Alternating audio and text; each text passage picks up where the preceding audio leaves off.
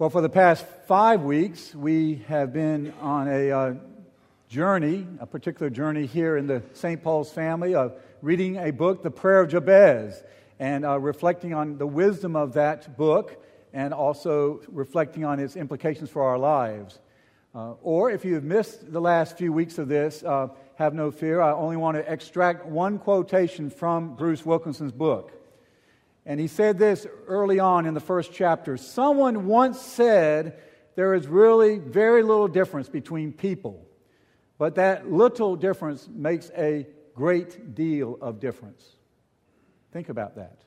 There is very little difference between people, but that little difference makes a great deal of difference. My daughter Jean was hosting a bachelorette party weekend at Edisto Beach just 3 weeks ago. Friends of the bride were coming from near and far. 2 of the ladies who could not leave until Saturday morning were coming from Macon, Georgia, making a short weekend even shorter, arriving on Saturday, leaving on Sunday.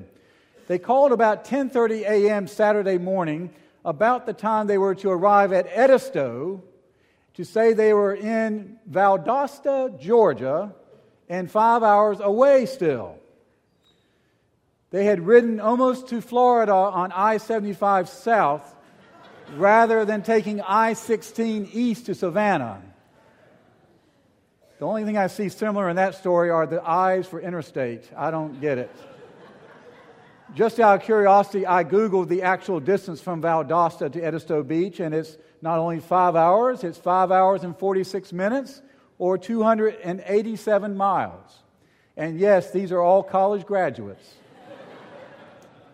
One of the friends, Taylor from Boston, flew into Charleston Airport Friday night, rented a car with a GPS, keyed in Edisto, these are true stories, arriving at Edisto Gardens in Orangeburg an hour and a half later, and still an hour and a half from Edisto Beach.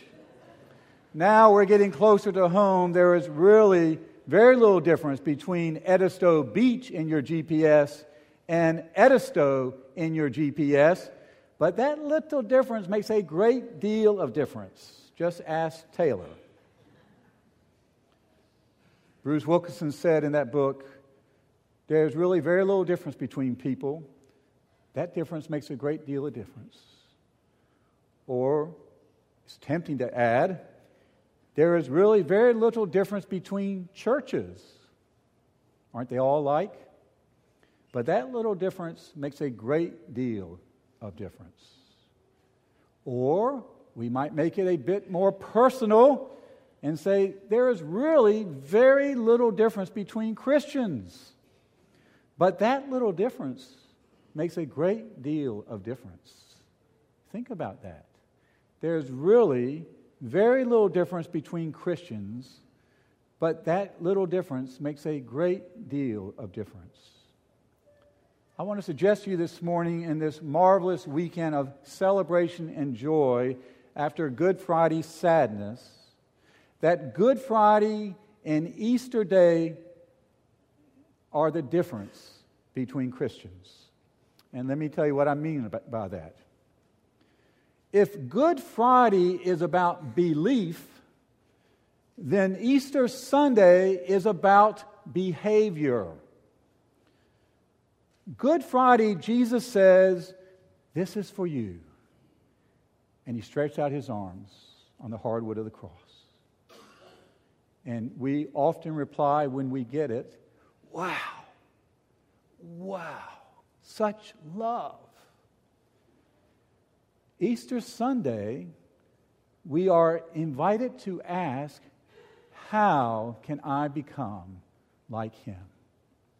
How can I learn to love as he loved?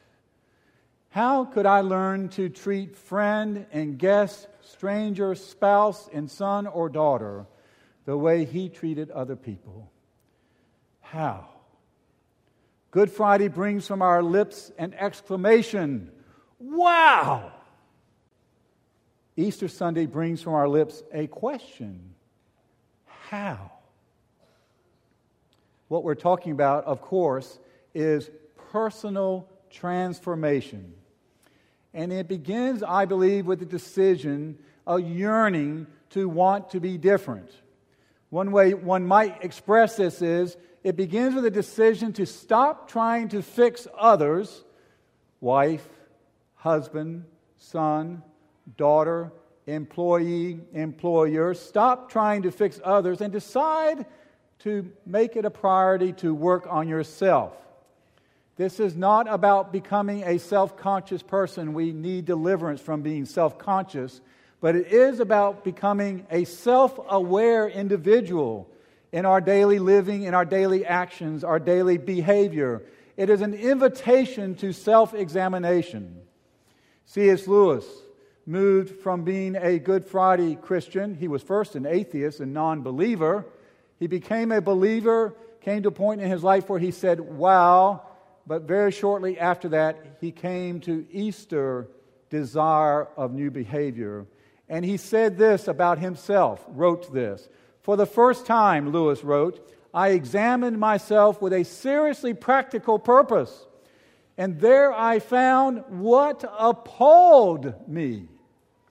A zoo of lust, a bedlam of ambitions, a nursery of fears, a harem of fondled hatreds. My name was Legion. And what this is about is not trying harder.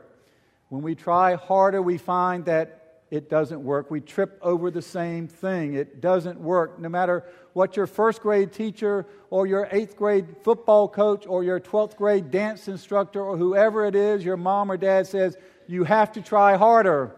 That's not the primary nor the particularly important part of the story. I'd like to share a personal story on a small scale of how the Holy Spirit and the Lord Jesus work out of Easter Sunday resurrection power, because I shared with you the first half of it unintentionally a few weeks ago. It was not in my notes for that day. We were talking about the missing ingredient in most lives, and we were talking about that missing ingredient being the elusive Holy Spirit.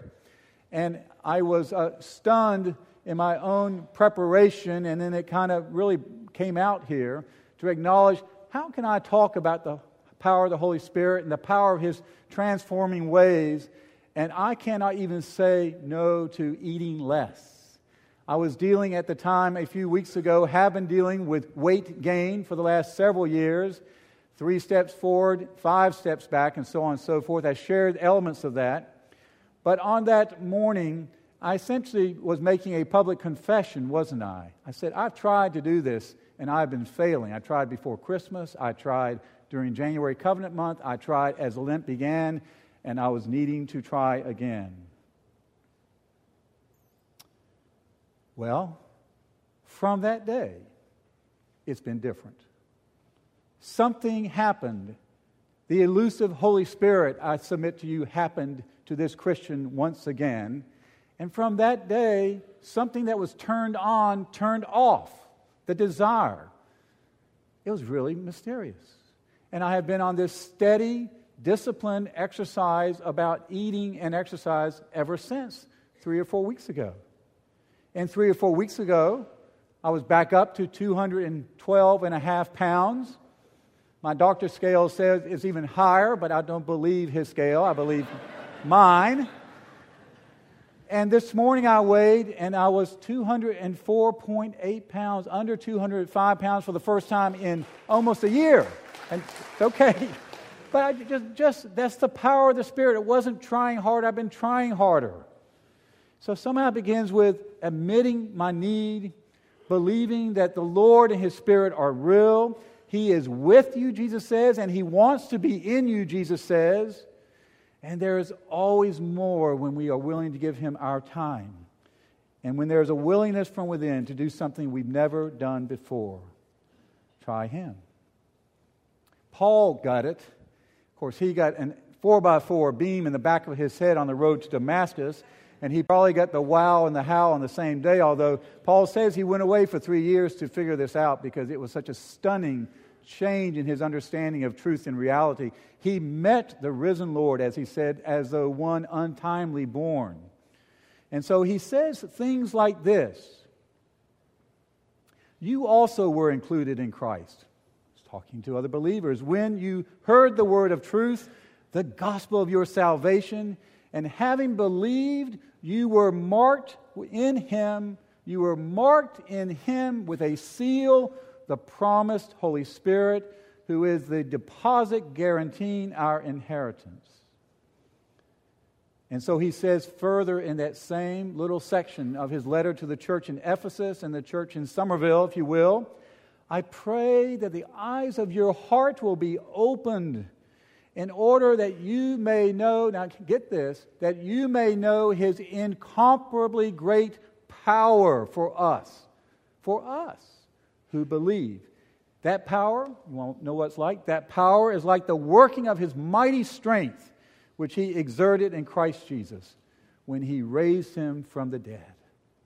The power that we celebrate this morning that raised Jesus from the dead is a power, Paul says, is a deposit granted to you and offered to you and available to you, that Jesus says the Spirit is with you and will be in you when you allow Him, invite Him, seek Him, ask for Him. So Paul will write to a church in Corinth and the church in Somerville. What this means is that those who become Christians become new persons. They are not the same anymore. For the old life is gone. A new life has begun. Or as we heard in the passage from Colossians this morning, the letter to the church in Colossus, Paul writes, you've been raised with Christ. You died to the old way of life, the old dependencies, depending on self, depending on willpower, depending on money. You died and your life is now hidden with Christ in God. And when Christ, who is your life, appears, when He returns, you also will appear with Him in glory. He's describing what you will look like when Jesus returns in your transformed state of the Spirit-filled, Spirit-empowered, Spirit-transformed individual. Personal transformation in the power of the Spirit over the years, over the decades, will produce the fruit of changed behaviors. We don't have time for this morning, but simply to say there are three primary and radical differences that will come about in you in time. One is participation. You will become a glad, joyful participation in faith. And what I mean by in faith is in worship, in small group community, even in daily quiet time. It will become a practice. Look forward to discipline in the power of the Spirit. Participation. Secondly, you can't help it. You will start pulling the wallet out of your purse or the credit card out of your pocket, or pull something off your shelf that has your portfolio in it of stocks or property, and you will suddenly become, in the power of the Spirit, a generous person. You can't help it. It comes with a new heart. Generous towards those in need and generous towards the body of Christ, His church. It just happens in this new life. And with that generosity will come another newfound joy, the blessing of giving. And finally, can't help it, the Spirit enables this. You will have a heart of compassion. You will care about individuals, circumstances, and situations that before you wouldn't have cared 2 cents about, and all of a sudden you care. Before you may have cared about your child, now you care about every child. Before you may have cared about a stranger you knew down the street, now you care about every stranger that you encounter.